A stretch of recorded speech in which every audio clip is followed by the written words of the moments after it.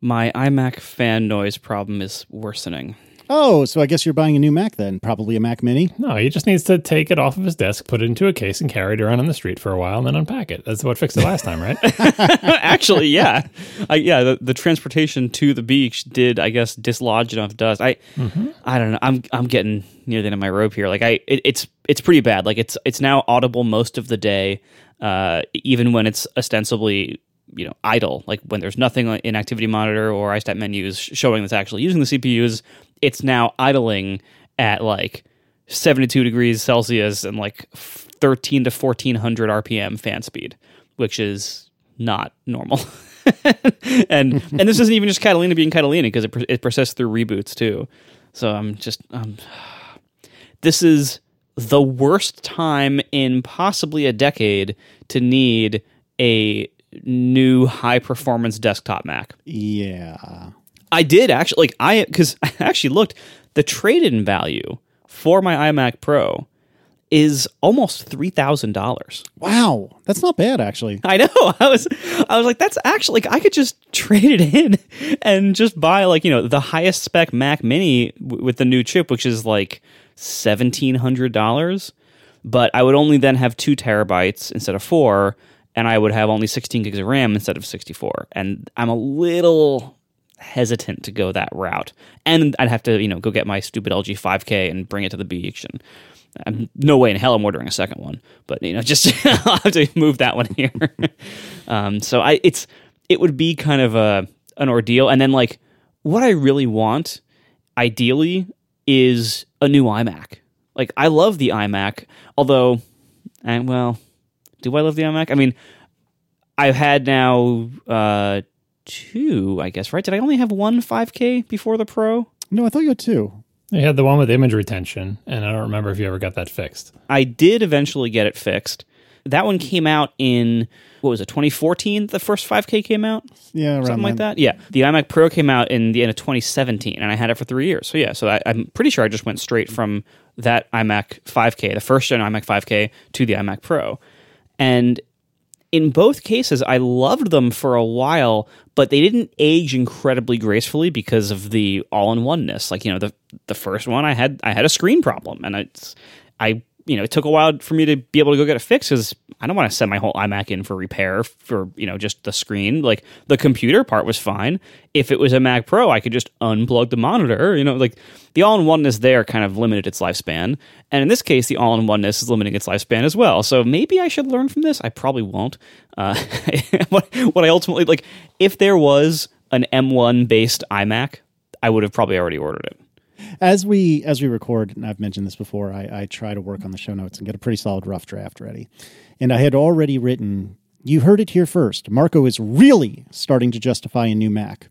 I think I will now change that to, you heard it here first, Marco is really starting to justify a new Mac Pro. I will not buy a Mac Pro. I would buy the 6K HDR display before I would buy the Mac Pro, which is funny because if I did that, what I would plug in the 6K HDR display with its fan to would be a MacBook Air that I that I have but has no fan. Oh my monitor would have a fan and my computer wouldn't.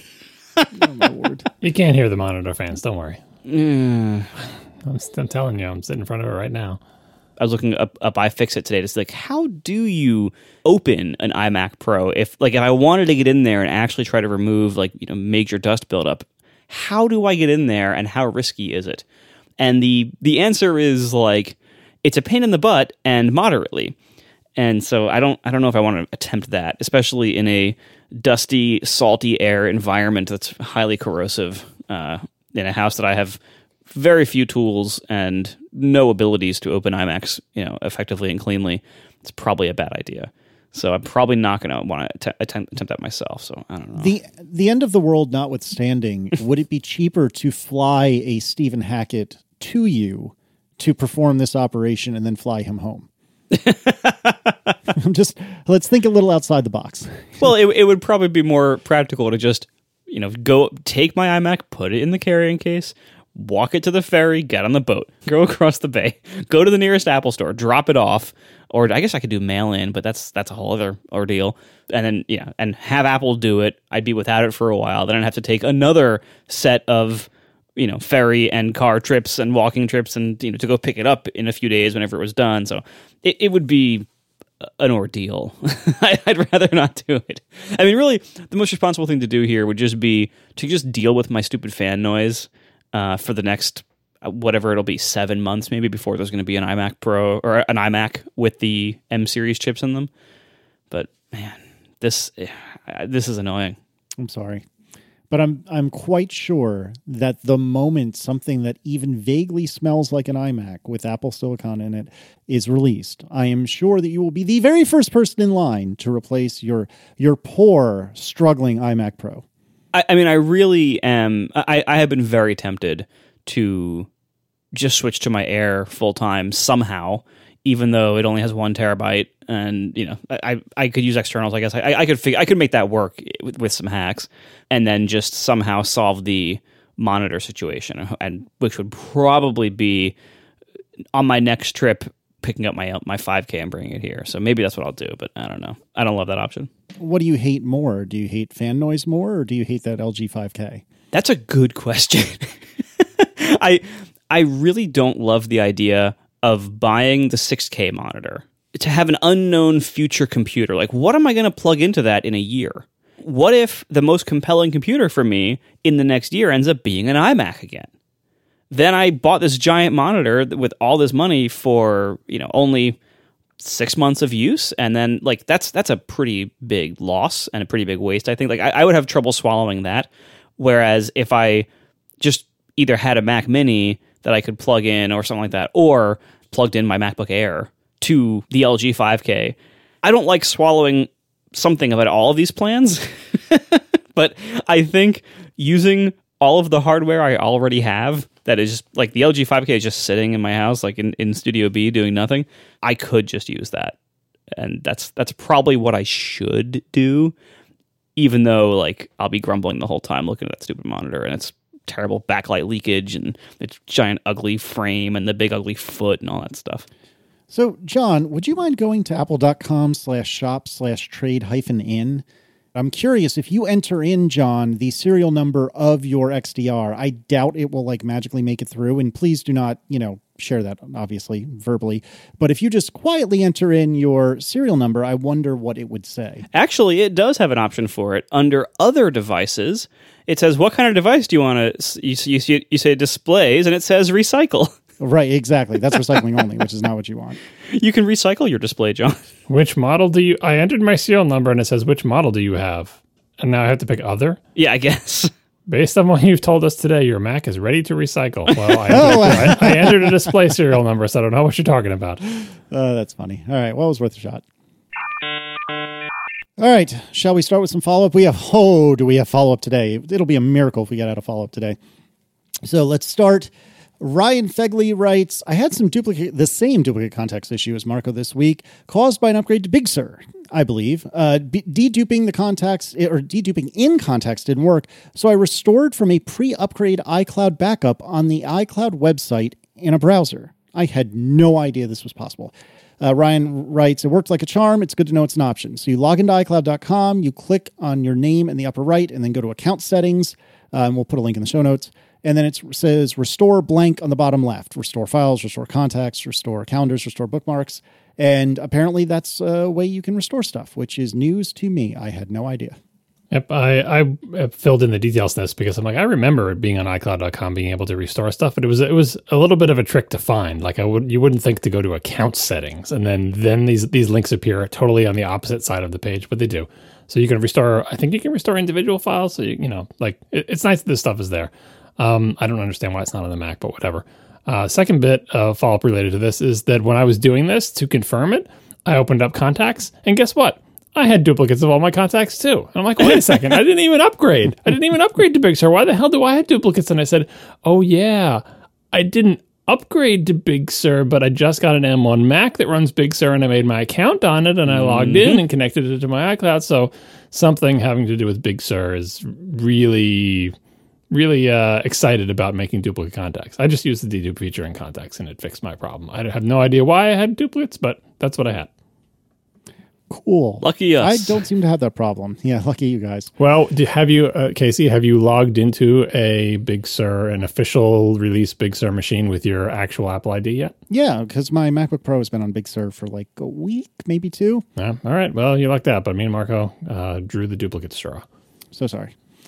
All right, so accelerated TensorFlow for macOS probably just uses the GPU. If I recall correctly, we were surmising that maybe it uses the neural engine, and apparently that's not the case. There's a link to machinelearning.apple.com where they write, until now, TensorFlow has only utilized the CPU for training on the Mac. The new TensorFlow_macOS fork of TensorFlow 2.4 leverages ML compute to enable machine learning libraries to take full advantage of not only the CPU, but also the GPU in both M1 and Intel-powered Macs for dramatically faster training performance.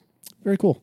Yeah, and some people were saying on Twitter, like, oh, it's because the neural engine can't be used for training, but His Nash on Twitter says neural engine can be used for training as well, but it's limited in the type of operations, so ML compute framework uses the CPU and GPU because it's more generic. So, yeah, TensorFlow did get a lot faster, and it is 7 times faster on the M1 Mac, but it's not because of the neural engine.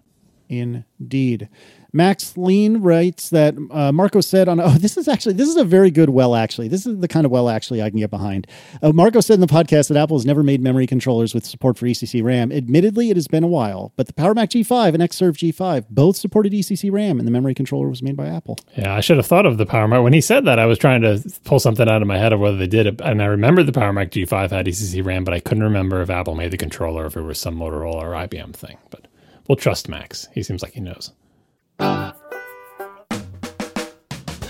All right, moving on. Jonathan Dietz writes, after listening to the scaling the M1 architecture to higher-end machine section from episode 406, I figured I'd send along some cheat sheets of relevant info. Die size is generally constrained by the reticle limit, which is due to current lithography steppers having a maximum field size of 26 millimeters by 33 millimeters or 858 square millimeters. It's important to keep in mind just how many different chips Apple is integrating into each M-series system on a chip. The CPU, the GPU, the PCH, T2. What's PCH? Platform Controller Hub, I think. It's like what used to be called the South Bridge, I think. Ah, right. Okay, thank you. T2 functions, including storage controller and the Thunderbolt/USB 4 controllers. It's also worth noting that decent SSD controllers, like the one in the T2, have their own memory interface for DRAM cache. With the M1, the storage controller is connected directly to the system fabric and shares the unified memory pool, meaning performance is no longer limited by PCIe x4 connection to the host processor or cache size. Eliminating the need for both integrated and discrete GPUs, as well as consolidating the 2 or 3 different memory subsystems, has a lot of upside for Apple. There's a spreadsheet that we'll link in the show notes. There's a fancy chart that, if we remember, Marco will make the show art for this chapter. With regard to RAM, good old DDR4 DIMMs are the only way to scale capacity. Apple will likely go with 4 HBM2E stacks. What in the world does that mean? That's see, a couple of people were talking about HBM. Well, we'll talk more about that in the next bit here, but this is high bandwidth memory. It's not a great acronym because, like, what does that even mean? What does high mean? What happens when the next memory interface comes out and it has higher bandwidth than supposed HBME or whatever? Then you call it ultra high bandwidth 4K. Yeah, super speed. Yeah, we know. So anyway, Apple will likely go with 4 HBM2E stacks for up to 64 gigs of crazy fast on-package memory with the M1X, but would need to tack on an additional 8-channel DDR4 interface for any hope of parity with the Intel Xeon or AMD EPYC. Is that supposed to be EPIC platforms? That's how I pronounce it when I read it. Okay. It's also worth noting that regardless of memory type, the highest density DRAM dies currently available are only 16 gigabit or 2 gigabytes. Increasing capacity means adding and paying for more dies. There's no way around that. So I did actually make the image that's in our show notes here is perfectly square for the purposes of show art. So Marco, please make this graph. Because I spent so long making this stupid graph because I do not know how to use spreadsheets to graph things, and they make me so angry. For this one, I always go to numbers because I see like Jason Snell makes his graphs in numbers. I'm like, oh, Apple's nice. Everything's going to look nice. I'll use numbers to make it, but I cannot figure out how to do anything in numbers. And so then I go to Excel grudgingly. And I also don't know how to use Excel at all, but somehow I'm able to do it in Excel. So I do what I need to do in Excel, and then I save the Excel spreadsheet, and then I import the Excel spreadsheet into numbers. And then the graph appears in numbers. I'm like, and I still can't even reverse engineer it. I so don't know how to graph things. And I would say spreadsheets are also terrible at graphing things, especially time series data, where spreadsheets have no idea what time is. Like they just think like, oh, this is the first column, this is the second column, the third column. Like, no, but they're time values. They're separated by time. Can you graph them over time? And it's like, nope. I know you probably can. Excel geniuses will tell you how. But anyway, I don't like them. So what this graph shows is related to something we discussed. And Jonathan sent us this giant spreadsheet filled with all sorts of information about various different silicon things, CPUs, GPUs, so on and so forth. We will put a link to, I put the spreadsheet, I copied most of the spreadsheet and cleaned it up a little bit and put it into Google Sheets. And we will put a link to that in the show notes. It's publicly viewable, so you can look at it. It's way more data than we're going to go into here. But the one graph I wanted to pull out was related to our previous discussion is how much bigger can Apple make the system on a chips? And we were trying to look up die sizes and we didn't know them off the top of our head. And so this is why he was replying with all his info. So here, this graph shows, and someone should paste this into the chat room for the poor chat people. It shows the die sizes of lots of different CPUs and GPUs and stuff. Way at the left end of the spectrum here is the A14 and A13, and the A14 is actually smaller than the A13 through the magic of process shrink, even though it's got more stuff in it. All right, and the A14 is 88 millimeters square, right? Way on the right side is like this weird data center machine learning GPU that's just massive, and it's 826 millimeters square. But right next to that, the second to biggest bar in the thing at 700, that's the 28-core Xeon in the Mac Pro. So the A14 is 88 millimeters square, and the 28-core Xeon is 700. So there's a lot of room for these chips to get bigger. But the M1 is around 120. This is an estimate.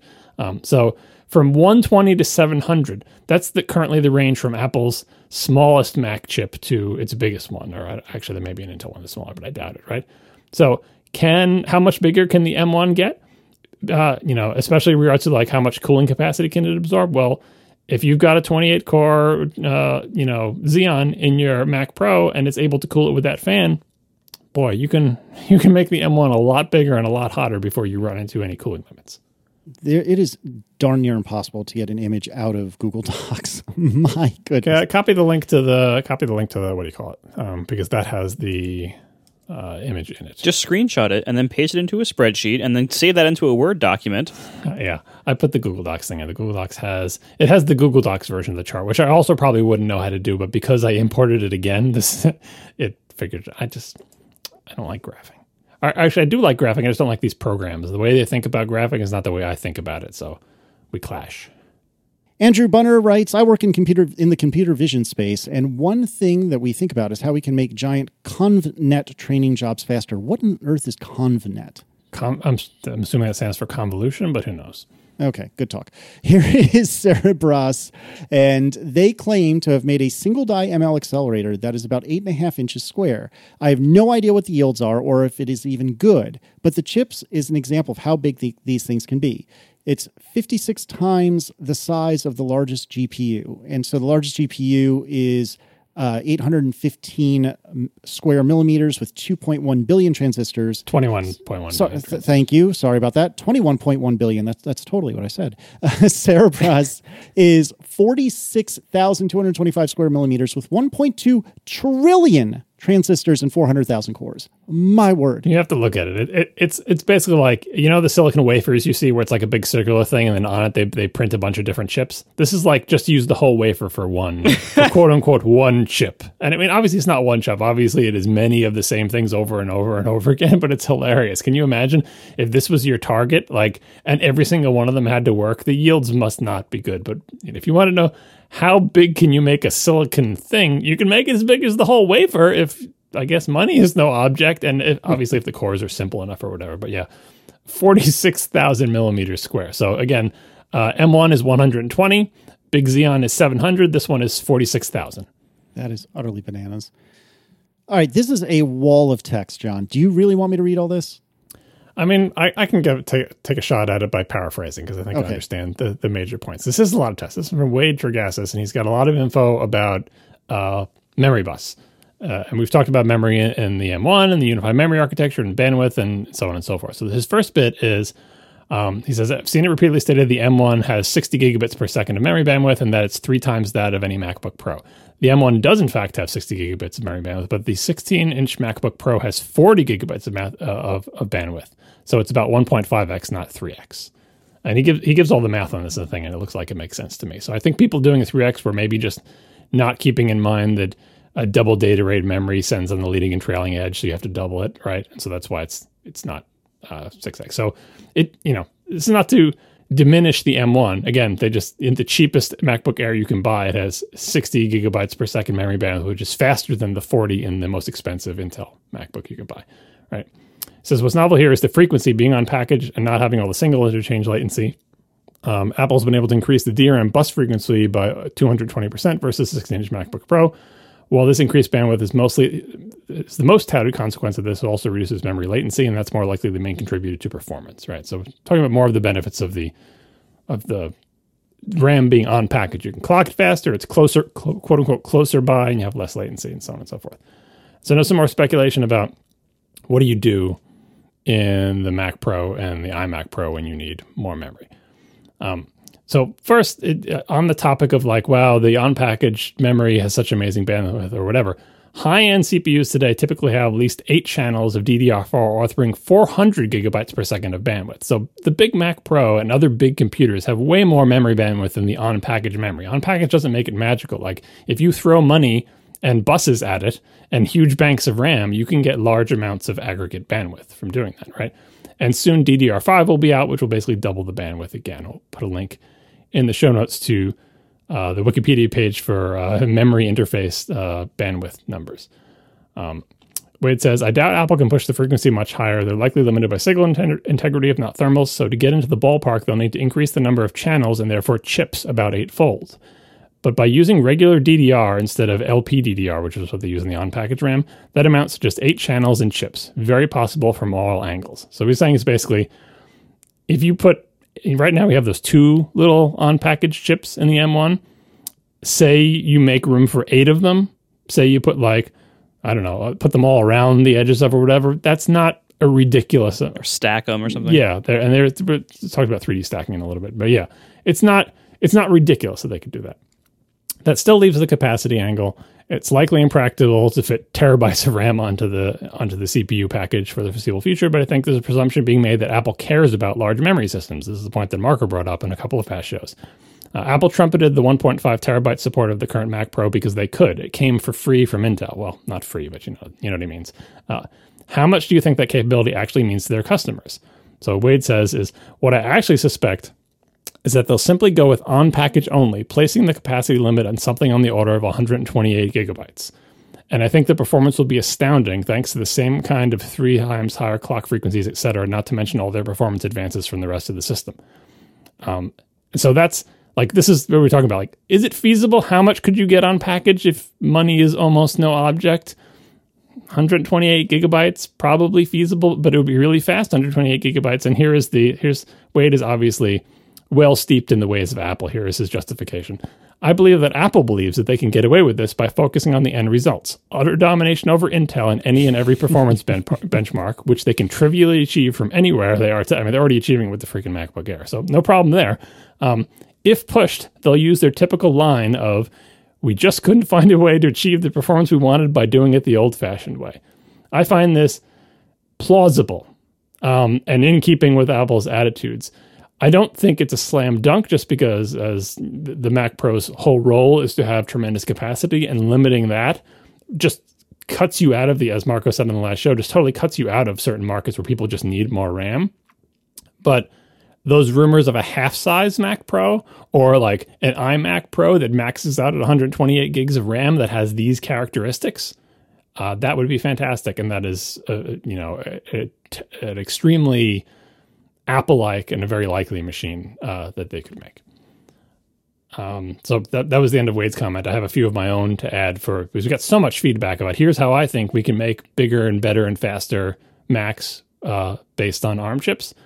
Lots and lots of people. This is the most popular thing that people suggested is, how about you just put 2 M1 chips in there? Remember when Macs used to have multiple CPUs? I mean, hell, my Power Mac G5 had 2 of them. My Mac Pro had 2 of them. Why don't you just stick a second one in there? I think this is unlikely for a couple of reasons. I mean, it is related to my next line item, which says low effort Mac Pro. Some people think this is low effort. Well, hey, don't worry about all this of making the M1 bigger. Just make like a little bit bigger M1, like an M1X, and use that in like your iMac or whatever. And then on the Mac Pro, just put 2 of them or 4 of them in or something. Symmetric multiprocessing, where you have multiple CPUs that each have their own caches but share a central pool of RAM, like the setup that had been used on past Macs. It's kind of a pain because, as you can imagine, we talked about the cache hierarchy last time. All these CPUs have to sort of keep on the same page, so to speak, pun, about what the deal is with memory. So if they pull something from memory and it's in their like L3 or L2 or L1 cache or whatever, and someone else wants that piece of memory, it's like the CPUs need to communicate with each other and say, oh, I'm in the middle of changing that, or you don't know that I changed that because it hasn't been written back yet, but I have a changed version of that in my cache. Or if someone changes a piece of memory, they have to tell all the other CPUs, hey, if you have this in your cache, invalidate it because I just changed it. And that process, there's overhead to that process. It's not particularly efficient. It's the same overhead when you have multiple cores and you keep jamming into the same chip. Not the same overhead, but it's a similar type of thing. But the more integrated the thing is, the easier it is for you to make a very efficient way to do that. That's why within a single CPU, it is easier to deal with cache invalidation than it is with 2 entirely different chips on separate parts of the board that have to do that same task, but they're farther apart, have more latency, and they can't optimize the way they do this, especially if it's like, 2-way or 4-way. Now you have to handle even more cases. It's kind of a pain. So I don't think Apple will do that because I think the performance is worse. And I think the complexity is pretty annoying. It's not actually that low effort. And speaking of low effort, I was thinking of this last show. This is one of the first notes I put in for next week's show.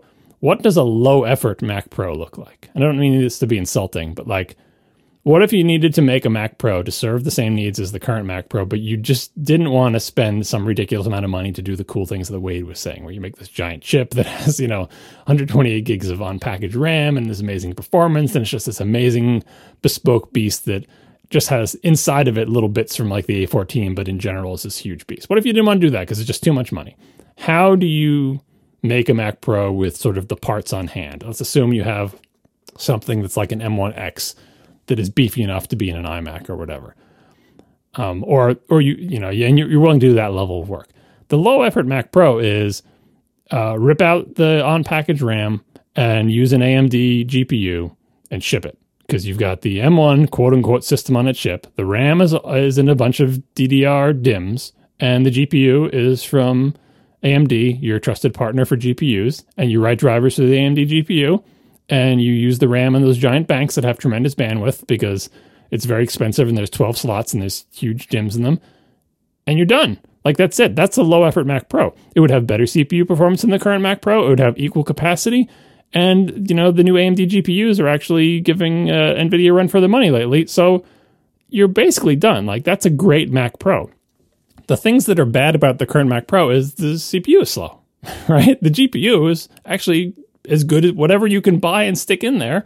It's as good as you can make it, right? Apple does not have anything that competes with the top-end NVIDIA or AMD GPUs.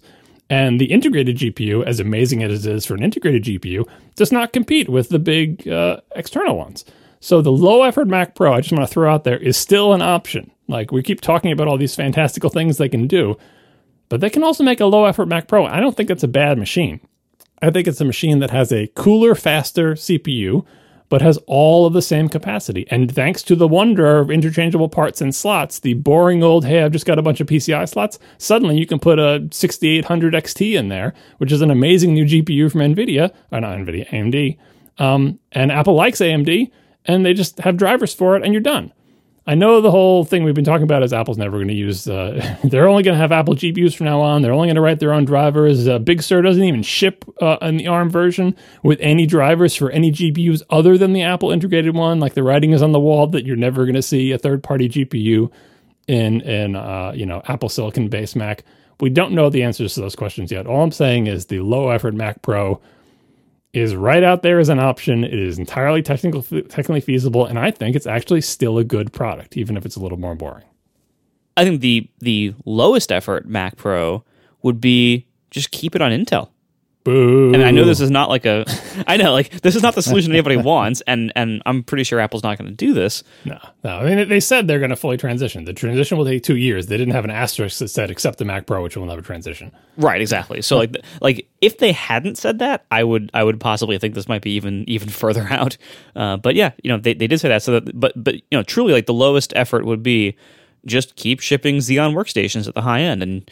But again, that's not their style, and that's not what they're going to do. I do also think that they're going to keep having slots, and they're going to keep having interchangeable modular architecture, and so the way you do that is not by making some giant monster CPU that also has a bunch of GPUs on it. The way you do that is by retaining some amount of modular expansion slots, whether it's RAM or cards or both. Most of the feedback here was actually very, very interesting to me because most of the feedback was way above my head, like way above my knowledge and expertise from people who really know what they're doing in this area. And it was really, really nice to hear like quite how large these other processors in the industry are that we use or that people can use. And so we know now that Apple can make a really giant M-series chip if they want to, that has tons of CPU cores, tons of GPU cores, as long as you can pay for it. I mean, like the 28-core Xeon W that's in the Mac Pro is like a $3,000 or $4,000 CPU. And granted, those are like, Intel's prices. There's some profit margin there that Apple would be able to absorb into their total product price, but still, like, you're talking thousands of dollars in manufacturing costs just for that CPU. But while most M computers, like most of the M-based Macs, I think are going to have no expansion possibilities whatsoever internally. Like you're going to see similar things to the M1, soldered on RAM that's on or near the package, only GPUs that are built into the package, that are built into the actually on the chip. I'm not expecting to see any kind of other thing than that. Now that I've heard from all these listeners, and now that I see how big chips can get and still be part of like kind of mainstream products, I now no longer think they're going to kick the GPU off the CPU.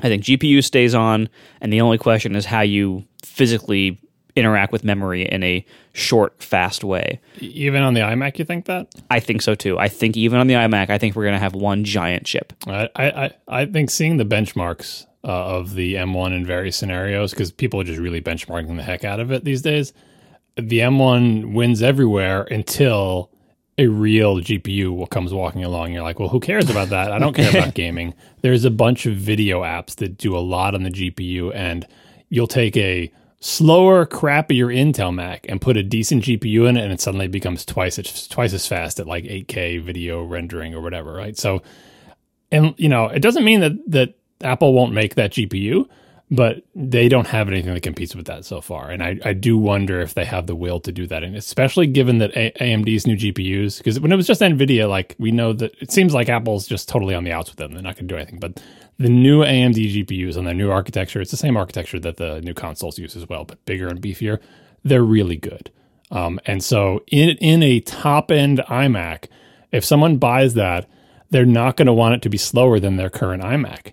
And a lot of the tasks are GPU bound. So I'm pretty well convinced that there has to be a discrete GPU in the top end iMacs. Otherwise, the ARM-based ones will be slower than the current iMacs for these kinds of tasks. Now, again, Apple could make that GPU, but we don't even have a hint of them doing that. So I'm leaning pretty heavily towards a discrete in the top end iMac. Yeah, I mean, maybe. I didn't realize there was that big of a performance gap. So yeah, that's very possible then. But regardless, I think almost every other Mac has everything in or around the package, no separation of anything, and then only at the very high end, I think that's when you get separation. And it doesn't make sense. Again, it doesn't make sense for the Mac Pro to exist if there aren't expansion slots. Like and Apple really, I think, very strongly communicated that was the direction they intended to stay now that they like rebooted the Mac Pro. They got it back on track that pros like. I think they're going to keep expansion slots. So I still think that's going to stay in that product, but I would be very surprised if any other Mac had any kind of expansion or nearly any kind of separation between the components at this point. Final bit of follow-up on the making Macs bigger, faster, stronger. Something to keep in mind with regard to die size, cooling, and everything else is that TSMC, who manufactures Apple System on Chips, TSMC is not Intel. TSMC continues to make process advances. The latest story was about the TSMC achieves major breakthrough in 2-nanometer manufacturing process. So to recap, the A14 and the M1 are at 5 nanometer. 2 nanometer would make for even smaller and more transistors and even less area. It'd be pretty amazing. And this headline confused me because someone sent this link and it was like, they achieved major breakthrough in 2-nanometer manufacturing process, comma, risk production in 2023. And you have to parse, like, are they trying to, like, you know, in headlines when you leave out articles or whatever, you leave out certain words for compactness, for the tradition of trying to fit things on the printed page. Are they saying they risk production in, or are they saying risk production with parentheses around it as a compound noun in 2023? And what is risk production? So I looked it up and I found a couple definitions, put a link in the show notes. I think one of the plain English ones from Tuna Fish on Hackers News was risk production means that the foundry says, okay, we think everything is fine now, but we make no guarantees that it will work. Customers then have the option of purchasing super expensive wafer starts. You have to look up what starts means because it's in a whole other lingo thing. Super expensive wafer starts that might or might not work. You might luck out and have lots of great next-gen chips months before your competitors, or alternatively, you might get 5 working chips out of each $10,000 wafer. So that's what risk production means. So 2023 is the time horizon when conceivably, if you wanted to be on the bleeding edge, this would not be Apple, although for really low volumes, who knows? Conceivably, at very low volumes, at high risk, you could get 2-nanometer parts out of TSMC, which means that the 2024 Mac Pro, you know, all the numbers we gave you about die sizes and everything like that, that's why in the graph we pointed out that the A14 is actually smaller than the A13, despite having more stuff in it.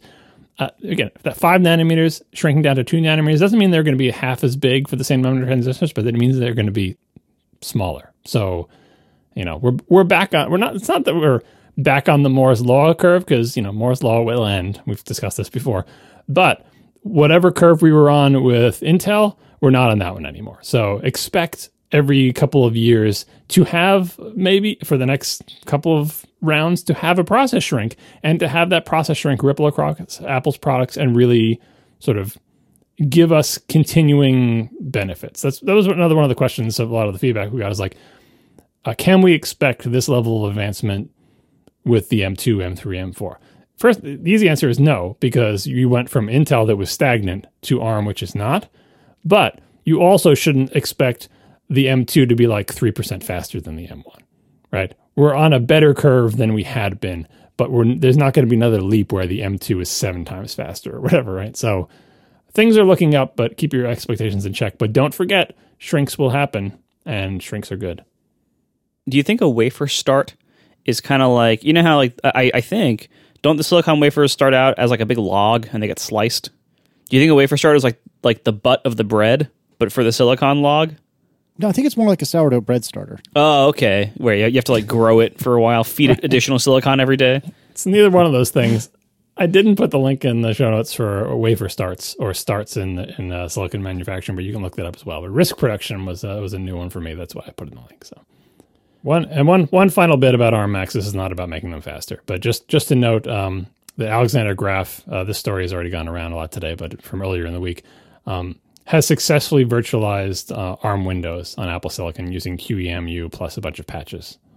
So, as we know, Microsoft does not officially support any of Apple's ARM Macs with Windows, despite the fact that Microsoft itself has a version of Windows that runs on ARM, and they have their own hardware that runs on ARM. But their hardware sucks because it doesn't use Apple Silicon. And so if you run ARM Windows on an M1 Mac in this QEMU virtualization environment, it's about twice as fast as the fastest actual native Windows ARM hardware you can buy because Apple Silicon is better. So it's still, you know, as we said back when the ARM Mac introduction, the ball is in Microsoft's court. Technically speaking, there is nothing stopping Windows from running natively on ARM Macs except for Microsoft, which has thus far not decided to support them.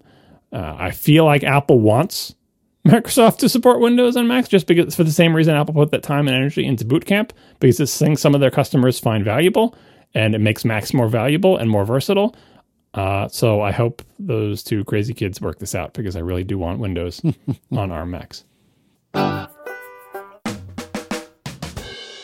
Marco, we haven't had a chance to talk about your new toy, and the time. All right, we do have to do Ask ATP. That stinks. There was. I did push one follow-up item about multi-chip modules down to next week, but I think you can't avoid it any longer, Casey. The public needs to know about the iPhone Mini. Great. Well, if you'll notice, what I named this topic was Marco's mini reviews, plural. Oh, you got the Mac Mini too, right? I got it. No, not yet. No, we'll see. They're currently the build-to-order Mac Minis are currently saying that they're going to ship in late January at that. So yeah, maybe not. Maybe that plan is not going to happen. But no, my mini reviews are for my iPhone 12 mini and my HomePod minis. Oh, that's right. So many things. Or as Merlin would say, many things. Exactly. Oh, poor Merlin. I'm from Ohio too. I get it. Just not that part of Ohio. Anyway, the HomePod Mini is where I'll start. Everybody seemed a lot more excited about this product than I think is ultimately deserved. And it's not to say that it's a bad product. It's a fine product. There are a couple of places that I have enjoyed HomePods. Let's say the smallest rooms in my house. in the for the past however long the HomePod's been out, year and a half or 2.5 years, whatever it's been, I've enjoyed the HomePod for that purpose, but it's a bit big and it's a bit expensive to waste in the smallest rooms of your house. And so the HomePod Mini is actually really good for that. Like I have swapped it in for that role, and it is fantastic for that. And it's also good in contexts where what you're mostly going for is the voice assistant and not necessarily like music listening, or where the quality of the music being played isn't that important. But I don't think anybody with that list of qualifications is buying HomePods of any size. The whole reason you buy HomePods is that they sound pretty good, and if you really wanted like the voice assistant part as the primary role of it, you're probably going to want an Alexa device instead, because they're generally better at that. Anyway, I had 2 HomePod Minis as a stereo pair, 2 HomePod Maxis, I guess, as a stereo pair. Wow. And also a new Amazon Echo. And then I also tested out all of them as... I only had one Echo. I also tested them out as just mono single speakers. Just by, unplugging one of each thing and unconfiguring the stereo pair and testing it just as mono. The HomePod Mini is this tiny little ball, about the size of a grapefruit. It's $100.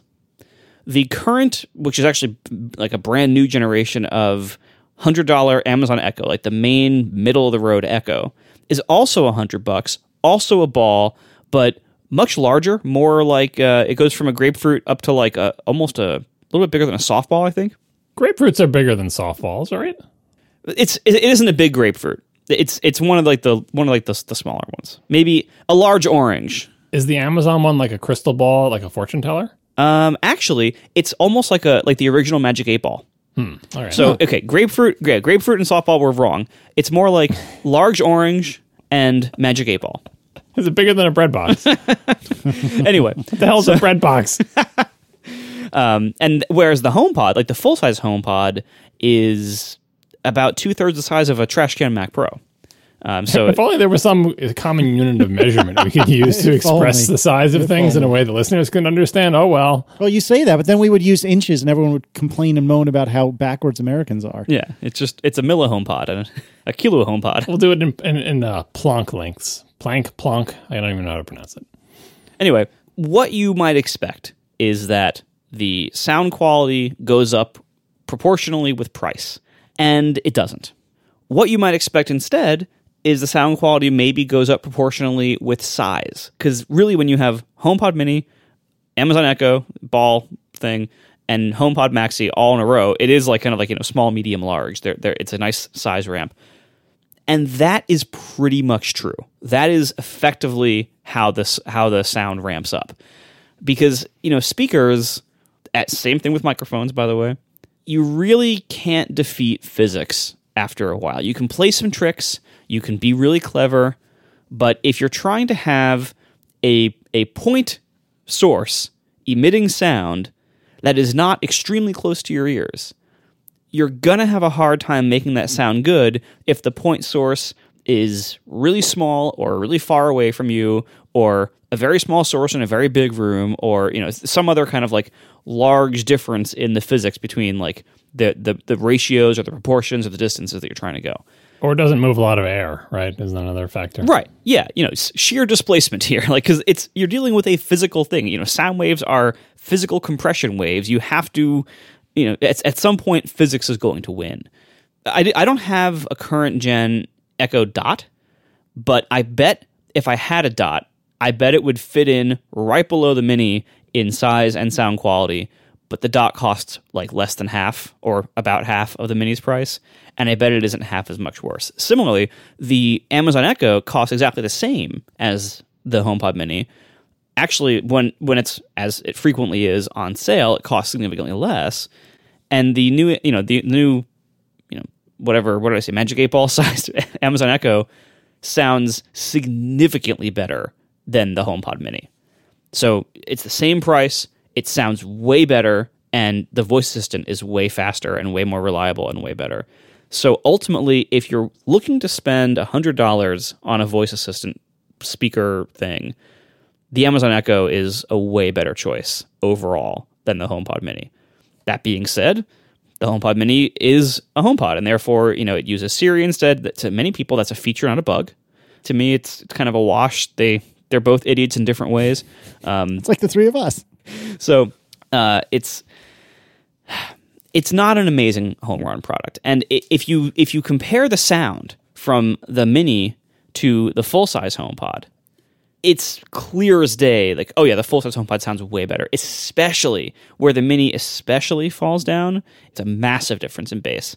The Mini basically has no bass whatsoever, and the regular HomePod has surprisingly good bass for its size, because the regular HomePod is still, in the world of speakers, is still small. In the world of smart speakers, it's maybe medium to large, but like in the world of speakers as a whole, it's quite small, and it competes very well with stereo speakers that are much larger than it, especially when you have two of them. So I think ultimately the regular HomePod sounds like it's twice as good, and it's about twice the size. Unfortunately, it's nearly 4 times the price officially. And so I think if you can actually have the HomePod, the full-size HomePod, at its frequent sale price of $200-ish, that's a fantastic buy, and that is totally rational and sensible, as twice as much as the HomePod Mini, because it's about twice as good. As for the HomePod Mini itself, like where it's left, it's kind of, the size kind of suggests its quality pretty well compared to the other ones. If you have a role in your house that you want to fill with a very small smart speaker that is not that expensive and is not that good sounding, but where that might not matter or you might not care, it's a good buy. I'll give it that. But that's a lot of ifs. And if you want something to play music in your kitchen or something, the Echo's going to be better for that, or the full-size HomePod. As with the other HomePod, if you can afford 2 of them, it is great, and it's way better than just one. However, even in a stereo pair, the HomePod Mini is not a real winner with sound. It doesn't make up for its lack of bass, or the rest of it being kind of okay. Whereas like a stereo pair of the full-size HomePods really does sound quite good in almost any room. I would strongly suggest, if you have a role in maybe the smaller rooms in your house where you're mostly playing podcast and you don't care about sound quality, yeah, go for it. It's nice. It's inexpensive. If Apple would have made the HomePod Mini the size of the current Amazon Echo instead, it wouldn't have been as small. But people don't really need these things to be super small. So did they make it super small because Apple, even though nobody was really asking for it to be quite this small, if it's going to sound quite this mediocre? Or did they make it this small because at $100, their profit margins wouldn't allow them to give it like 2 drivers? Because like one of the reasons it sounds so bad is that it doesn't have a separate woofer and tweeter. It has only one driver, and then it has these, quote, passive radiators on the sides to kind of enhanced bass response. I don't know enough about speaker design to know what those do, but every other speaker in this price category has multiple speakers inside. There's usually a subwoofer and a tweeter, or a woofer and a tweeter, at least. And so if they prioritized size here, I think that was the wrong move. If they could have shipped something with better speaker drivers and maybe more of them at this price point, I think they should have.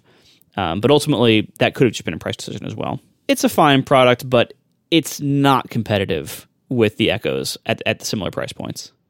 So a couple things that I wanted to touch back on. First of all, you had made mention that you don't have an Echo Dot. We have year-old Echo Dots, so it would not at all surprise me if these are now out of date.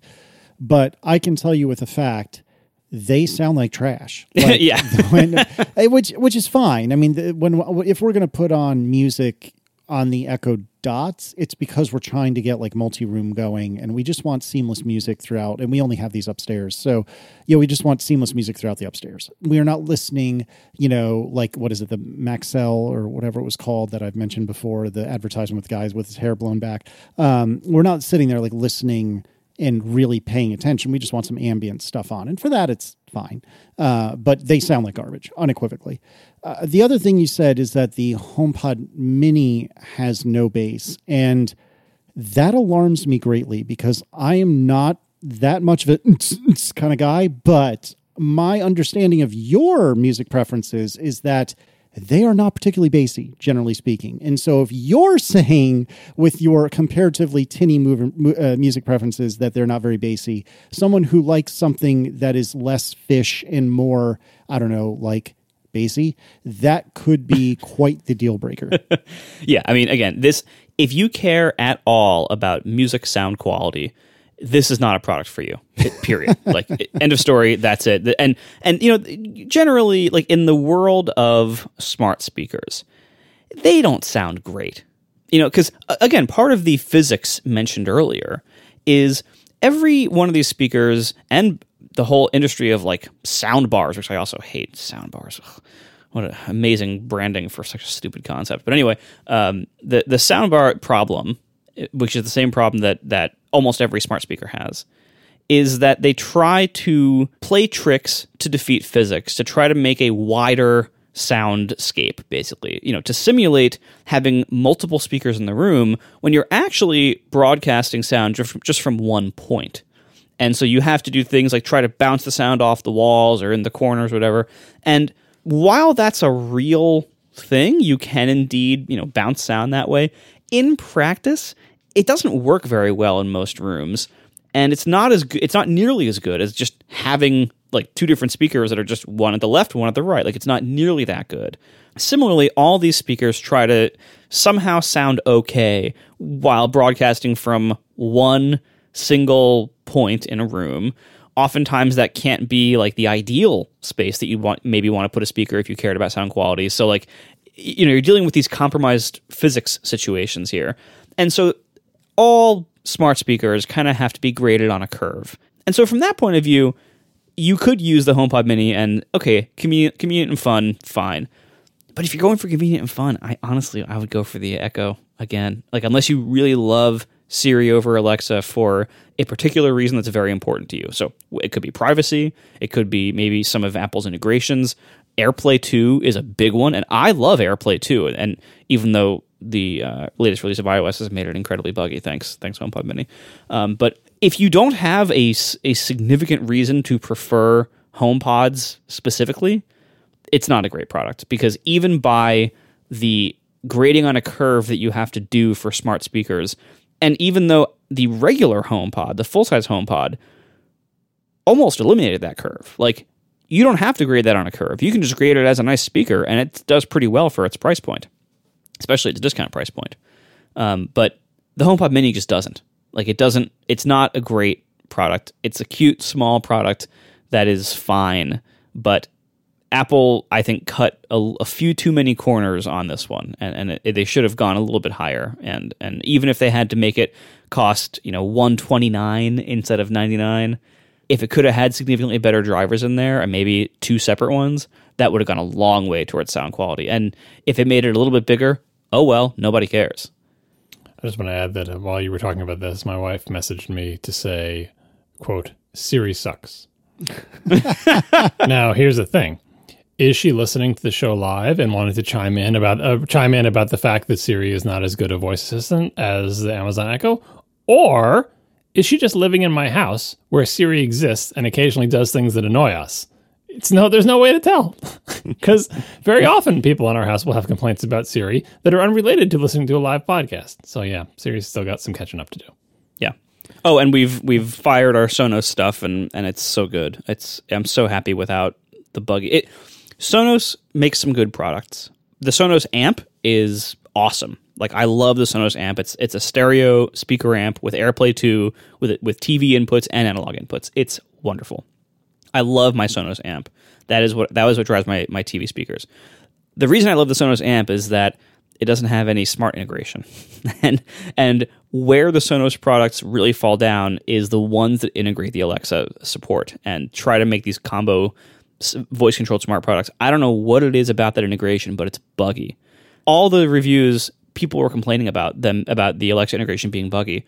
And I thought, maybe that was just like, beta 1.0 software issues.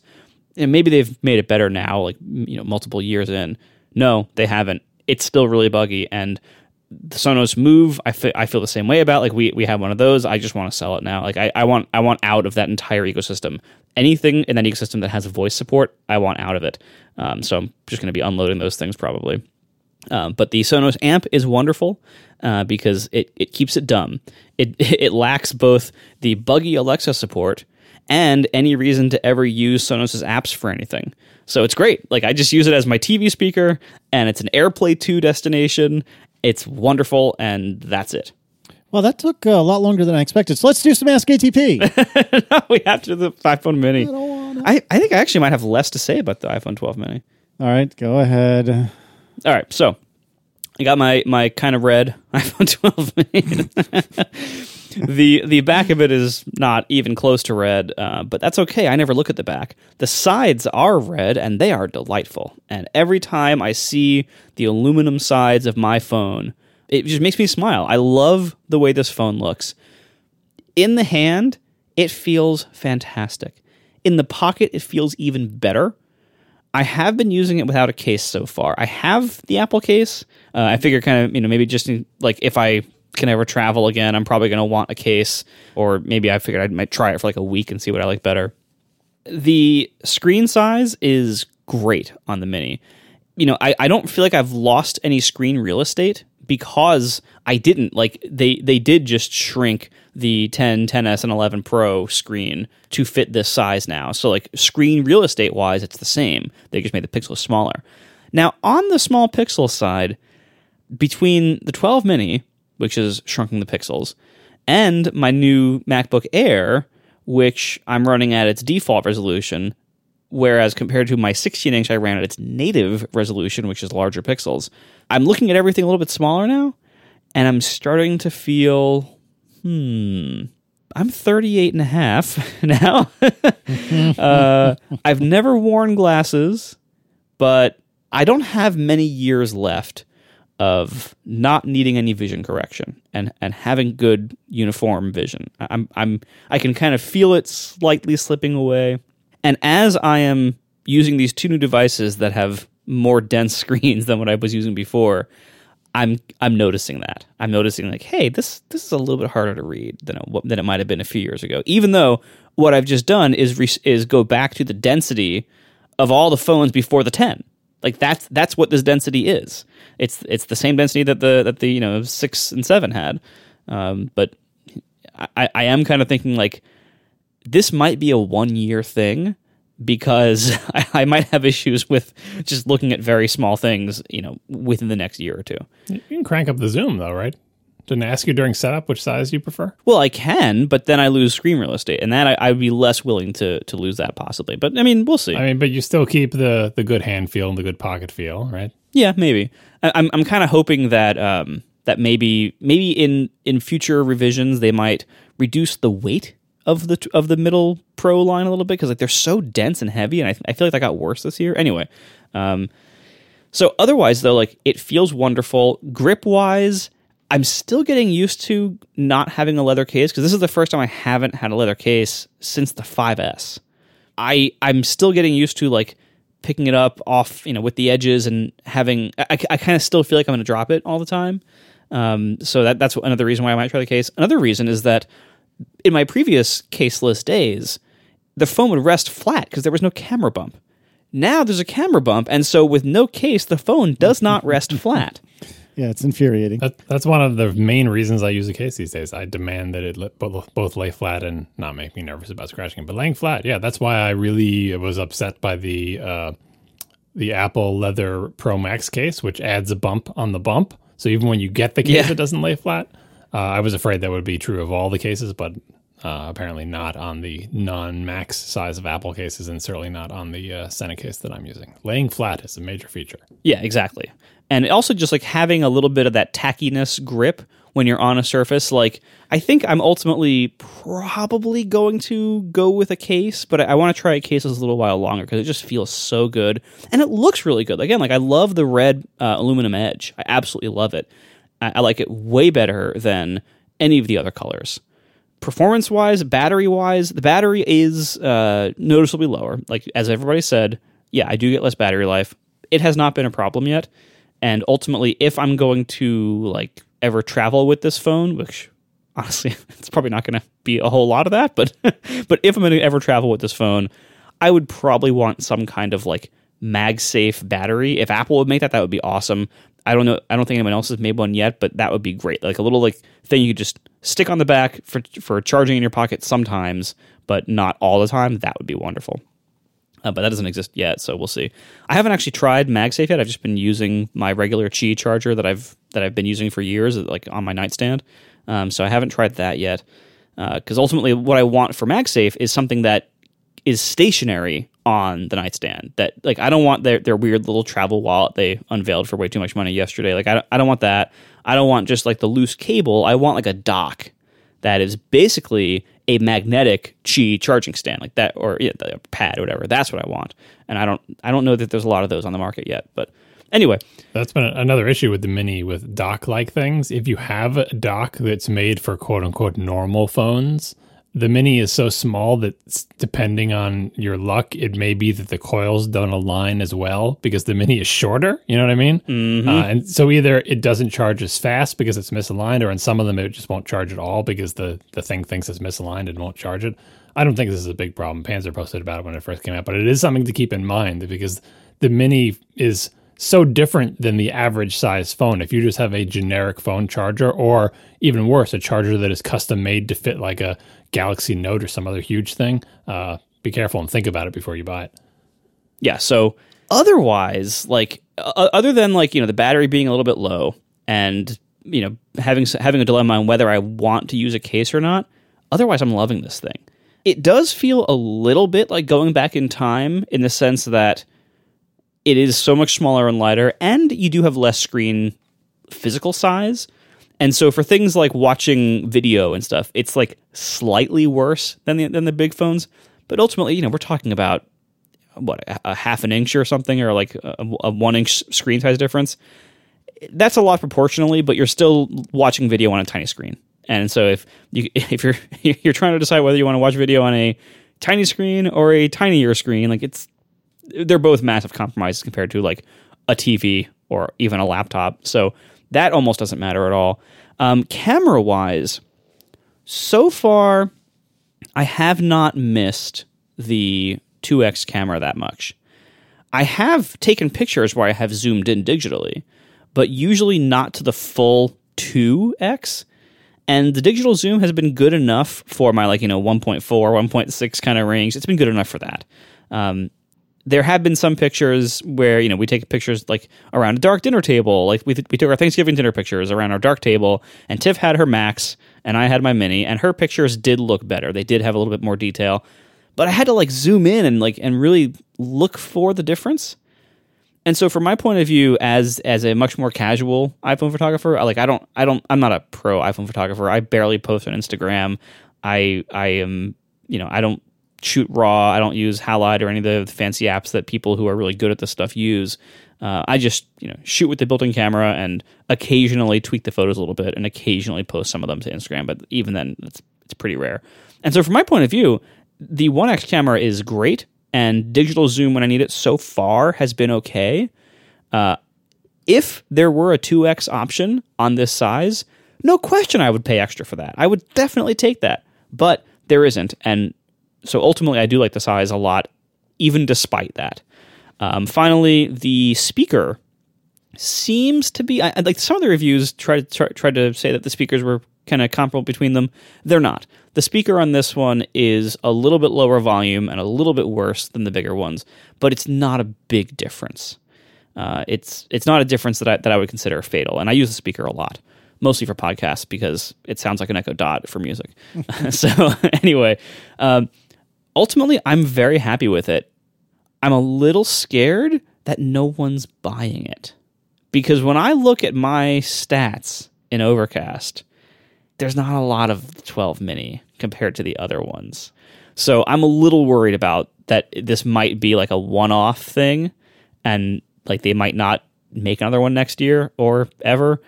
If that's the case, if this is not like a regularly updated product line, I'm not going to like hang on to this forever. I don't love it so much that I would do that. Like if next year the lineup is similar but without a mini option, I'll just go back to the smallest Pro like I have for the last few years. But if this is still an option next year, I'll probably take it because it just feels so good. It's so light. It's so small. But it's not too small. It doesn't feel too cramped. I haven't had problems like with the keyboard accuracy or anything like that. Like it doesn't feel too small. It's just right on that edge, but it's not. So ultimately, I'm very happy with it. And yeah, we'll see how the rest of the year goes. We'll see like what I think about it if I travel with it. I'm sure the battery life will be a hit there. We'll see how the lack of the 2X camera plays out over the year. But for at least this year, I'm very happy with it. I'm very happy with the almost red color that I picked. And yeah, I guess I'll keep you posted on my exit interview, at least at the end of the year, to see what I think then. I think I survived this. You're not making me feel that much FOMO, which we all know for me, it's but a small breeze that can get me right into the FOMO side of the world. You haven't felt one yet. Yeah, well, just wait. I don't know. So far, I'm not feeling terrible amounts of FOMO. So I consider this a success. All right, let's do some Ask ATP like for real this time. Matthew Taylor writes, is it possible to disable the fan on the new M1 MacBook Pro? Does Big Sur contain a setting for such, or do you know of a third-party app that can do so, thus forcibly restricting system-wide performance to a fan-off thermal envelope? What annoys me about my current 2015 MacBook Pro is the fan noise. I'd love to be able to make fan usage an option I control. I understand the question, but I have a few problems with this. Like, first of all, anyone I have heard, read, spoken to who has one of these says that the fans almost never kick on, first of all. Second of all, if you don't want fan noise, buy a MacBook Air. Like, that'll fix the problem for you. It's nearly the same computer. Right, exactly. Oh, by the way, oh my God. Just a very quick update on how I am liking my MacBook Air. I love it so much. You know what I love so much about it? Not the color. The color, I think, was a mistake. I got the gold. Probably a mistake. I could have told you that. Yeah, but it does do one thing, though. It makes it look new and different.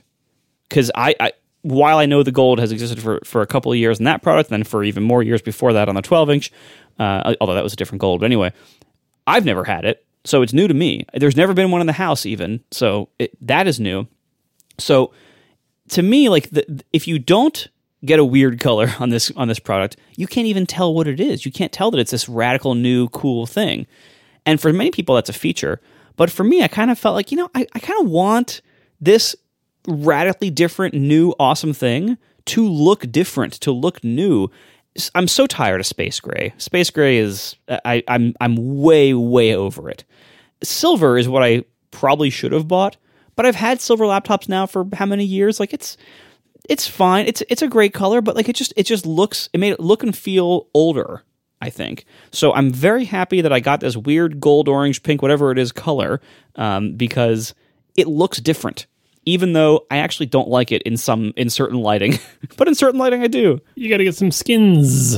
No, I've tried that. I've been down that road. It's not for me. You put a paper-like thing on your iPad. Why not put a skin on your MacBook Air? Although Very finding different. one that won't clash with the gold is a problem now. But you did that to yourself. Yeah, right. Congratulations, you played yourself. But one other thing, it doesn't have a touch bar. Oh my God, I'm so happy. I love, hey, you want to turn on the volume? Just tap. One tap, not two. You don't have to wake it up first and then find where the button is and then drag it down. Nope. One tap on a button. Boop. Volume's down.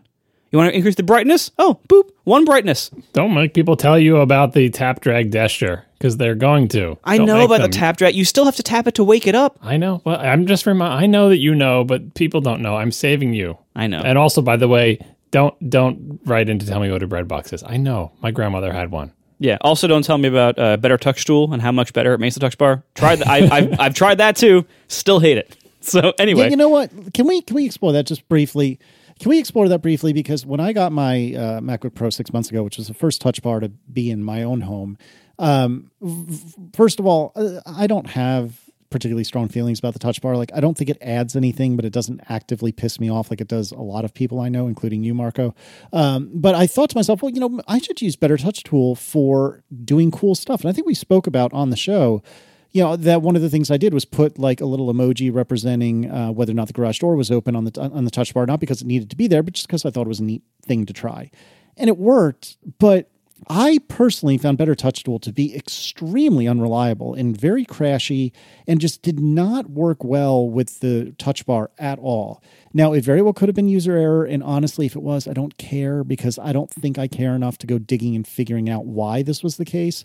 I know other people have had very good experiences with Better Touch Tool with the touch bar, but for me, it just felt like a pile of hacks that just wasn't really for me. And so those of you who are Better Touch Tool fans, I respect that, but I don't know how you do it. Yeah, I mean, and in all fairness, the touch bar is very buggy and crashy and unreliable, even stock. But yeah, I am so happy with this laptop. Not having a touch bar to me is like not having a fan. It's wonderful. It's like, here's this thing that occasionally annoyed me, and now it's just gone. Wonderful. I hear you. And I was thinking too, it's probably going to have a longer lifespan, because there's no moving parts. I'm having this problem with my iMac being filled with dust after 3 years. Laptops have that problem too. Many people frequently have problems with their laptops, where the fans spin up like crazy, way more than they did when they were new. And some of that's, because of weirdness and maybe thermal compound degrading. But some of that's also because stuff's just really full of dust in there and it's hard to get it out. And so when you eliminate the fan, you eliminate not only the noise and annoyance of that, but so many problems that could occur in the future as you use this machine for years and years, that I think, ultimately the main limiting factor of this is probably going to be the battery lifespan, not anything else about it, unless, it gets damaged, because there's just nothing about it to really go wrong. And that's yet another feature of the Air. And again, you look at the lineup, and going back to this Ask ATP question that I really interrupted. Sorry, Casey. I'm with you. If you're looking into the MacBook Pro, the current one, the 13-inch, kind of mini MacBook Pro, and you're worried about the fan noise, just get the Air. I mean, even though people have said that it's really hard to make the fan turn on, if that's going to be a main priority for you, just get the Air, because it's nearly the same computer. Yeah.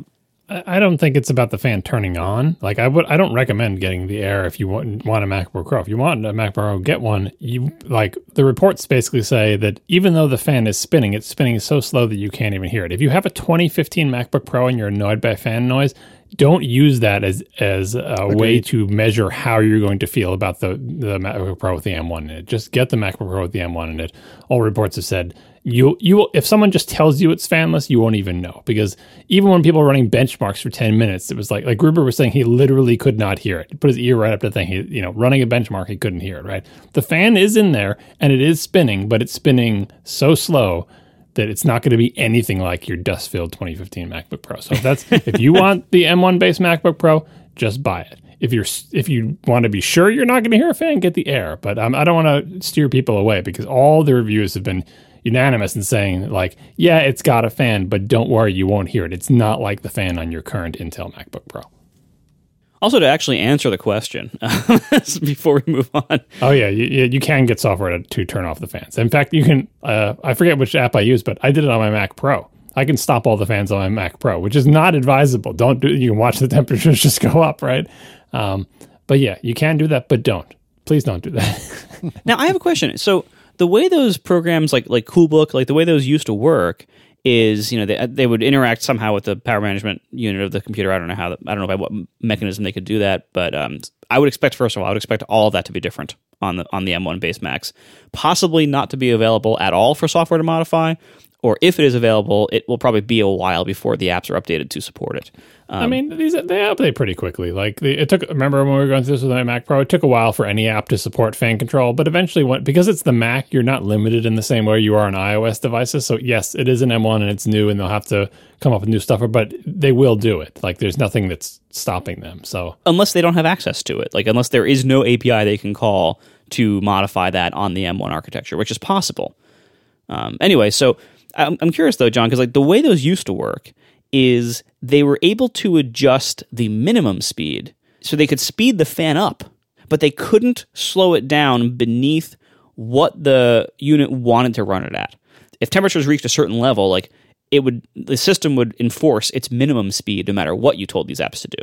So all these apps could do would be to increase the speed so that maybe you could, if you wanted to, like, that's the reason why it's called Coolbook, is like you could run your laptop cooler by having the fan blow faster. So you're saying that with your Mac Pro, it was able to actually lower the speed beneath what it would normally be? So I didn't play the full game of chicken to see, hey, what happens if I just leave it like this? But you could put it into manual control. I think the app I was using was TG Pro. You can put it into manual control, and it basically gave you sliders. And you'd hear what the fan level is at now, and you'd move the slider down, and it would get quieter. And then you'd watch your temps start going up. Right. So clearly it's whatever I'm doing, I'm making it be below what it would want to go because the temp would start climbing. And then I just put it back into automatic because I didn't want to see what would happen. Like if it, I didn't want to find where the limits are on my very expensive computer. But I'm pretty sure that it really was bringing the fans down to below where they wanted to be. It could be that the default mode is above the minimum. To your point, like maybe there's a minimum and they don't run at the minimum. They run like in the middle. But it did give me a slider, and you could slide it all the way to the end, and it did make it quieter, and it did make the temperatures go up. But please don't do this to your computer, especially an M1 MacBook Pro. Just get it and just tell yourself there's no fan in it and see if you ever hear it. As another quick aside from the Ask ATP that will never end, I recorded using prior sponsor channels. I recorded a couple of the holiday specials off ABC, and I was running them through Final Cut Pro in order to take the commercials out. And I rendered them. These are like 45-minute, maybe an hour, 10-minute total television programs, and they were 720. The source was 60 frames per second, which I did not keep, and I cranked it back to 30, I believe. But I was rendering them out of Final Cut Pro. There were no like fancy transitions. There was no weirdness to them. I did render them as HEVC on my iMac Pro. One of them took literally like 6 or 7 hours. I have no idea why. Nothing else was going on my computer that was abnormal. And after that was done, I very nearly bought myself a new Mac Mini because I was like, this is preposterous. Now, I know I'm a media pack rat. I know I have very esoteric and peculiar needs when it comes to media stuff. It is unusual for me to be going into Final Cut Pro and doing these sorts of things. But I don't know why it took so long. People are already unloading in the chat. What about hardware encoding? What about hardware encoding? Yes, it has hardware encoding. I know it does. I have no idea why Final Cut Pro, it's not Final Cut Pro 10. It's just Final Cut Pro now. I don't know why it took so darn long, but I started it around lunchtime and it didn't finish until around dinner time. I have no idea why, but oh my goodness. Was it using the hardware? Because I think the hardware is not infinitely capable, and I'm not sure under what scenarios Final Cut will choose to use the HEVC encoder that's in the Intel CPU versus not. One of the big things is that if it has 10-bit video coloring, that it can't use the T2. And that may have been, in fact, I think that might have been it now that you say that. But either way, I have encoded like H.264 stuff I've re-encoded as HEVC in order to save storage space on the other end. So if it's something that I'm, it's not critical to me that it's in the original form factor in which I downloaded, or the original codec I downloaded it. You mean ripped? It depends on what we're talking about. I take your point, but it depends on what we're talking about. But nevertheless, I can usually on the iMac Pro get anywhere between 1x and like 3x with the CPU doing HEVC encodes, and this was like 1/10x, and maybe it was the 10-bit thing. I don't know, but well, you'll know, because if it's using the T2 acceleration, the CPU will be almost idle. Like you'll be able to see it in iStat menus. Like the CPU is doing almost nothing. Yep. I don't know, whatever. It was hearing all these people saying, "Oh, I can render in Final Cut Pro so fast." It was quite the sales pitch for me getting a new Mac. Which hand to God, I do not want a new Mac. I don't want a new MacBook Pro right now. I probably will soon. I do not want a new iMac right now. Probably will soon. All right, listeners, you heard it here. So, which do you think happens first? Who caves, me or Casey? Okay, no, hold on. Which of us has a different Mac or desktop by first? Well, so that's interesting. That's actually a very interesting question, because sitting here now, I really don't have any need or desire, he says with little confidence, to change my iMac. I really do think, though, as soon as there's a 4-port 13-inch MacBook Pro, it's quite likely I'm going to pull the trigger real soon. And you already did. I mean, you've already lost that fight in the laptop department, so, I already won. Yeah, well, but me buying new laptops is a given. That's true. But desktops, that's an event. That's also true. I don't know. All right, we should probably get back to Ask ATP. How long ago did we start this? Brian Hoffman writes, can you guys explain what you don't like about Apple News? Is it just the UI, or is there something more? Your comments over the last few years brush it off as almost an obvious-to-all pile of garbage, but for me, it's become my go-to news source. I'm also looking to Apple One and News Plus articles. Yes, the UI could be improved, but so could photos. Just wondering. I don't ever touch Apple News unless I end up there by accident because somebody posted a link there. I don't know how to describe it, but I know that there are affordances in Apple News that are different from the standard way iOS works. Like, I think swiping back actually gets you to a different article, if I recall correctly. So if you do like a left to right swipe, I would expect you to go back to the prior screen, but it's like, oh, no, here's another article for you. What? Like, I don't want that. No. Every other app on my phone, when I swipe from left to right, it goes backwards. And you're just sending me to a different article, which I guess is kind of backwards, but that's not what I want at all. Additionally, like sharing, to me, if I'm going to share a link with somebody, I want to share the canonical version of that link, which 99% of the time is the web. I don't want to share a freaking Apple News article. Like, if you're going to share something, share the web version, please, and thank you. I don't know. I just don't care for it. I don't like it. Half the time I end up there, it's for a paywalled article, and I don't even know it until I land there, which I guess isn't any different than the web. But I don't care for it. John, why don't you tell us what is wrong with Apple News?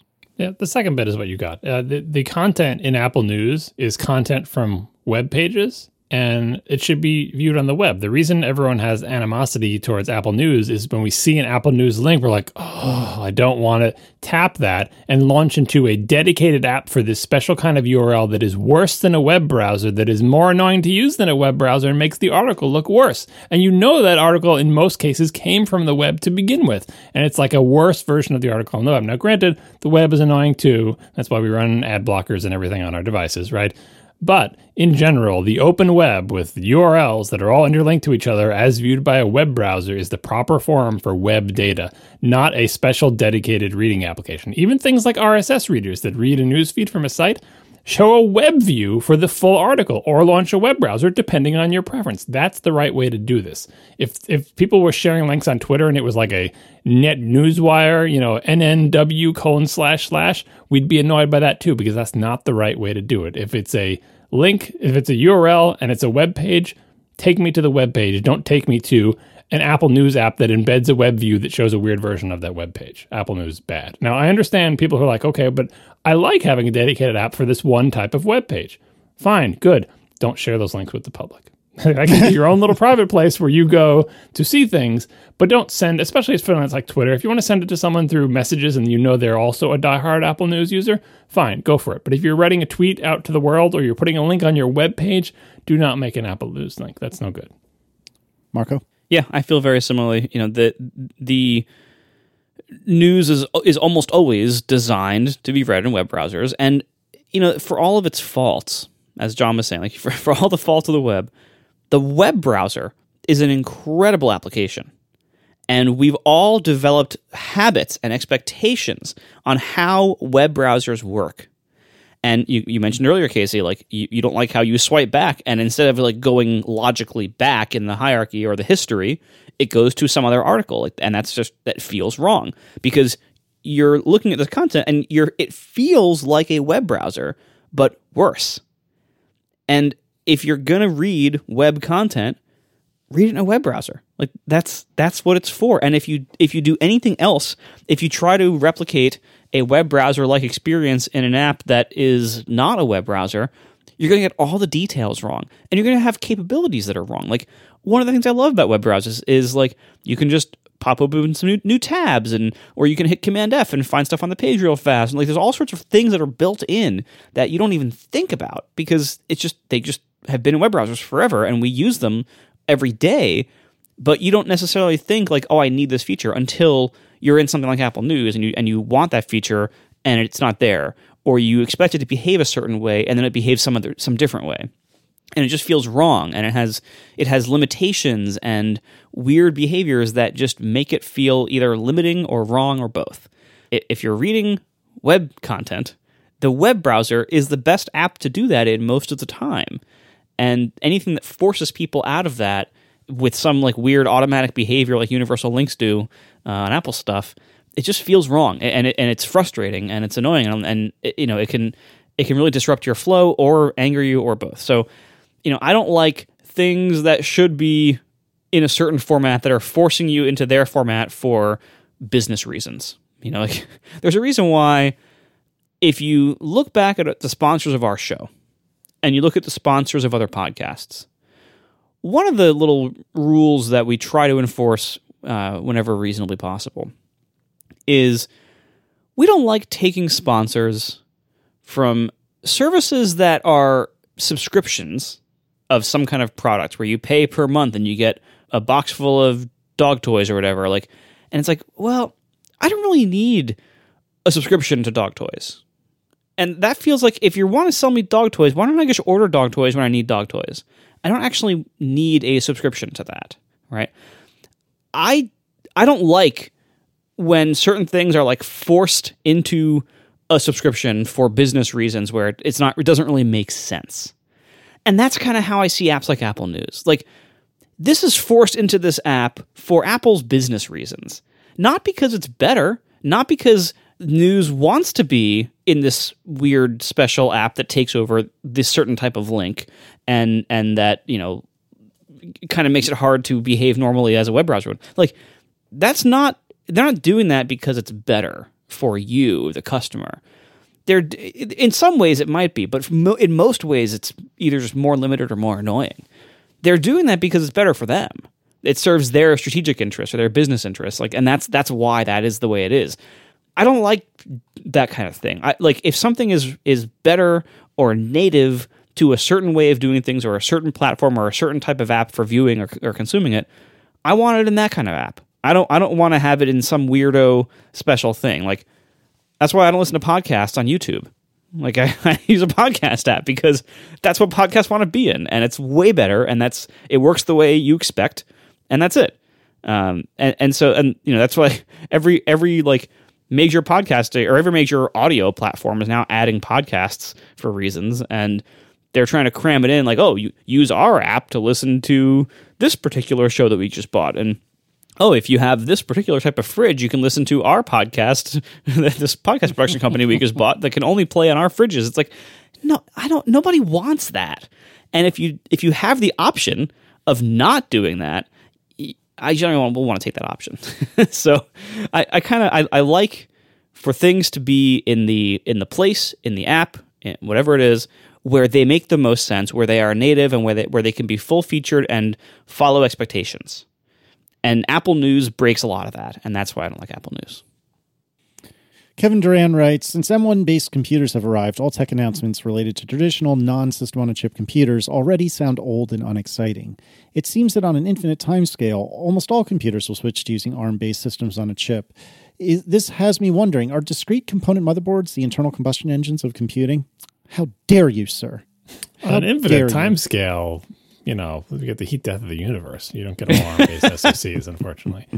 This is an interesting question because what Kevin is pointing out is just a general trend in this part of the technology sector, which is as we are able to make smaller and smaller transistors, as the process shrinks or whatever, you need to spend those transistors on something. And it turns out that if you can suddenly fit something that used to be an external chip into the CPU or whatever, for example, putting the memory controller into the CPU, putting a GPU into the CPU, like this process of taking chips that used to be elsewhere on the motherboard and putting them into not an even bigger chip, but a chip that is more or less the same size, but now you can fit more stuff in it, has been going on for decades and will continue to go on. It doesn't mean, as this process has happened, it doesn't mean that suddenly you have zero, it's just a motherboard with one chip on it, because you get other chips that are elsewhere, like the cell modem or whatever. Oh, well, you can integrate that. So this process will continue, and it may eventually get to the point where essentially you have one chip in certain devices and then just analog stuff outside of it, if we're not already there in some scenarios. But it's not a new trend. And to give an example of that, we should put this link in the show notes. An acronym from my childhood, and that I also found in my schooling at various points, is VLSI. Do you know, without looking it up, what VLSI is? Very large scale integration? That's right. And this is kind of like the high bandwidth memory. If you make up a name like this, like very large scale integration, that sounds impressive. At least they didn't say ultra or whatever, but they did say very, very large scale integration, a term coined in the 70s. The idea was that you take a bunch of what used to be discrete components, transistors. I don't know if you've ever seen a little black pencil eraser thing with three metal leads coming out of it. Mm-hmm. You take a bunch of what used to be a bunch of transistors on a board, and you can combine all those transistors into one thing that we call an integrated circuit. So all those little transistors used to be there, and now they're in one thing. That's very large-scale integration. They burned that term, and now we can't use it for just for the idea of an integrated circuit, of not having separate transistors, right? So see also VHF and UHF. Yeah. So this consolidation trend will continue as long as we are able to make smaller and smaller transistors. Eventually, we won't be able to make smaller and smaller transistors, and this trend will stop, and who knows, maybe we'll use DNA-based computing or something. I don't know. There's other avenues we can go on, but transistors will not get smaller forever because physics. But for the foreseeable future, we will continue to spend our transistor budget on putting more stuff into the one main chip, which we now call system on a chip. But honestly, like when Intel integrated the memory controller, it's not a system on a chip, but we're certainly putting a lot more stuff in this chip. And we cross the threshold and you say, now it's a system on a chip. Whatever the arbitrary definition you want to say, well, when you put this in, then it becomes a system on a chip. But yeah, we're going to see more stuff going in. Or the other direction you can go is, well, you can just keep making the GPUs bigger, because you can basically make GPUs bigger forever and spend all your transistor and power budget on it. But it is advantageous to have more and more things integrated. This is another question, by the way, of we've been talking for a couple of years now about Apple making its own cell modems for its phones, which is a difficult thing to do. And they started on it many years ago, and they bought Intel's business for doing that, right? And we fully expect, if not in the next iPhone, then certainly the one after that, that Apple won't be using chips from Qualcomm for its cell modem. It will be using its own.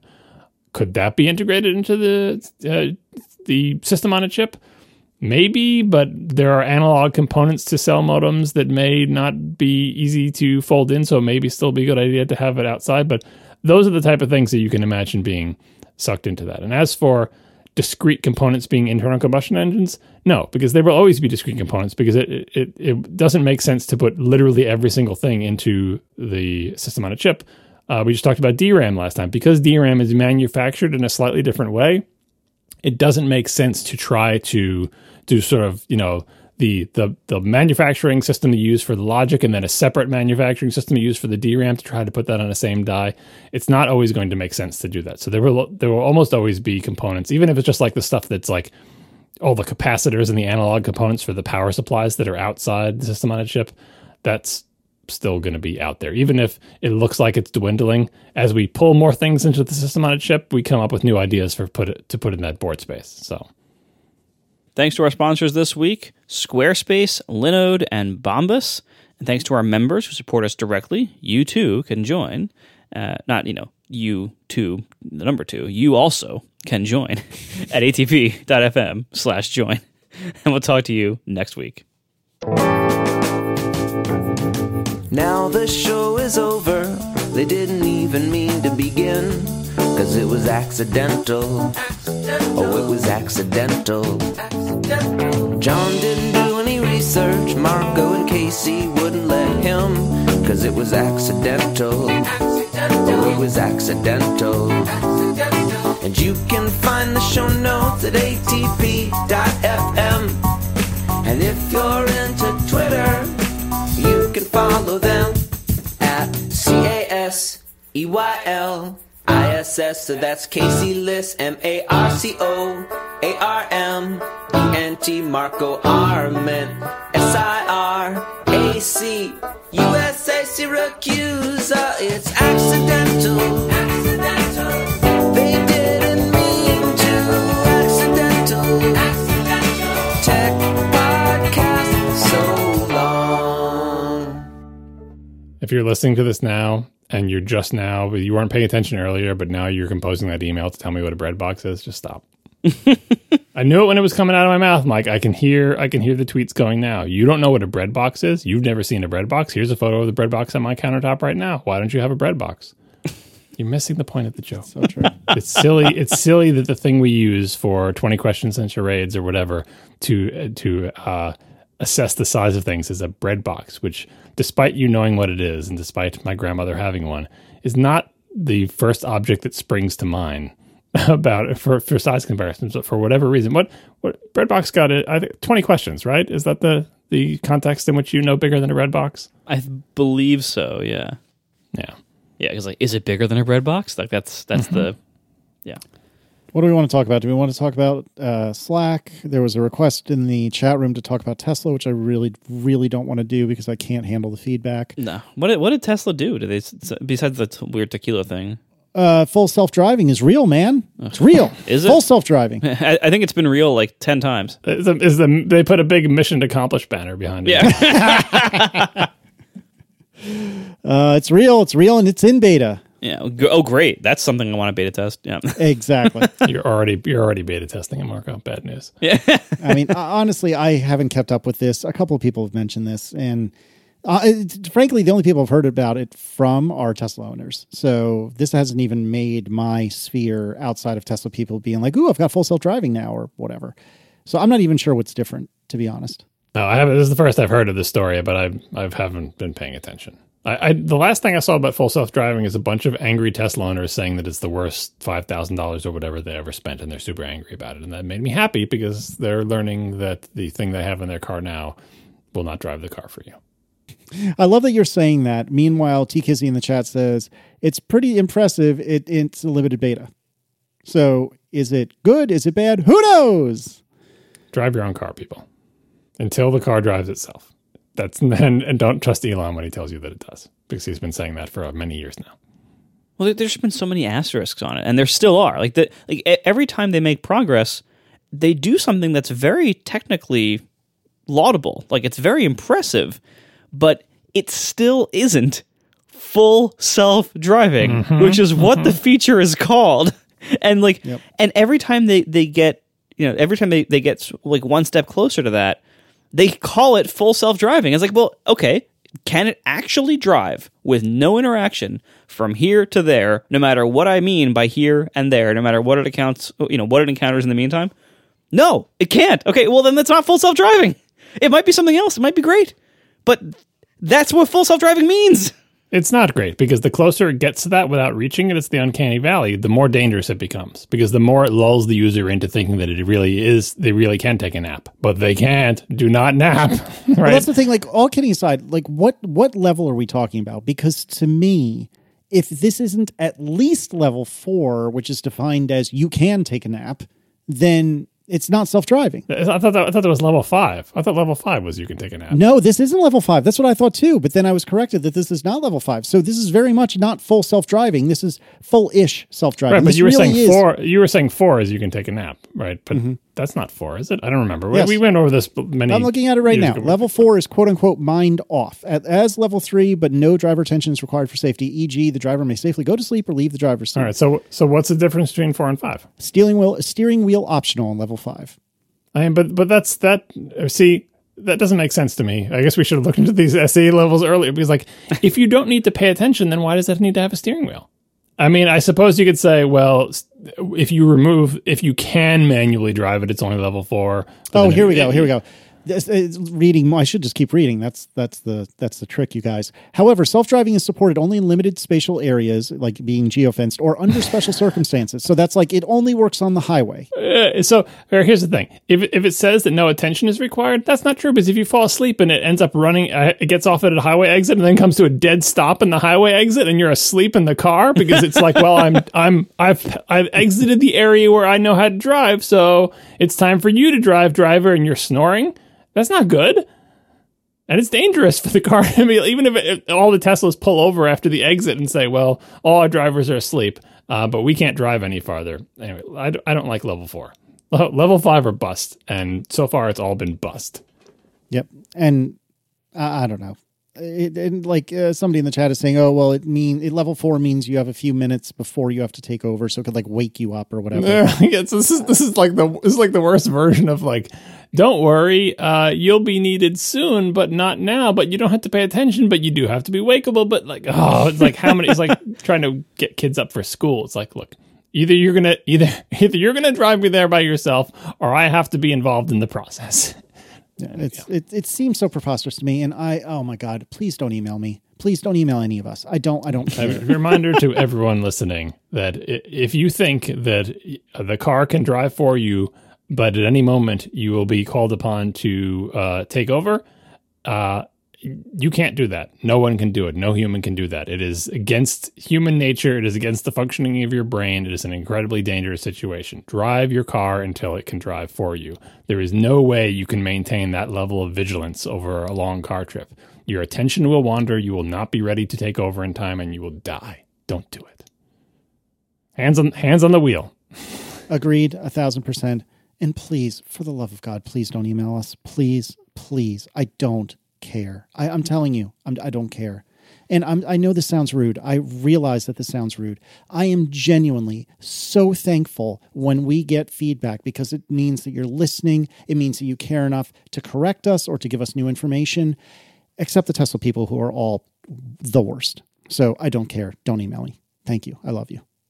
Are you including Marco in that? He's one of those Tesla people. Not that he drives anywhere anymore. Yeah, right. I mean, but I have to acknowledge, like, I think of all the customer, I don't know, communities or groups that I'm in by like the things I buy or like, I think being a Tesla customer is the worst one of those things. Like, because the rest of the community is so bad. How about fish? And I know lots of people who own Teslas who are not part of the like fan base. They're like me. They own it and they like their car, but they don't participate in the community or fan base aspects of it. I mean, frankly, that's pretty much how I am with fish too. It's like I don't go to the shows. I'm not super into like any of the communities around it. I don't know anything about them. Smoke the pot. I do. Yeah, I don't do any of the drugs. I don't like. I just listen to the music, and that's it. And I love the music, and that's where my interaction ends. And with Tesla, like, I love driving the car. It's a great car. That's where my interaction ends. Like I do not want to talk about Tesla on Twitter with people. I don't want to follow what Elon Musk is doing in his side projects. Like I don't want to do any of the experimental features. I've never used Summon even because like here's another way I could destroy my car and it achieves a benefit I don't need. So no thanks. I won't try that. Thanks. Like I don't care. I just don't care. It's a great car. I love driving it. That's the extent of the involvement that I want with this brand. And it's like the relationship I have like with the brand of scissors that I buy. Well, you know what? When I need scissors, you know what I do? I buy some scissors, and I don't know a damn thing about the brand. I just know I like these scissors, and I buy them, and that's it. Like that's how I am about my car. I like this car. It's a great car. Don't care at all about the company. Don't want to argue about it. Don't want to talk about all their weird, side projects they're doing and their beta features that almost kind of sort of fully work. Like, nope, don't care about that. I just like the car. It's a great car. I like driving it.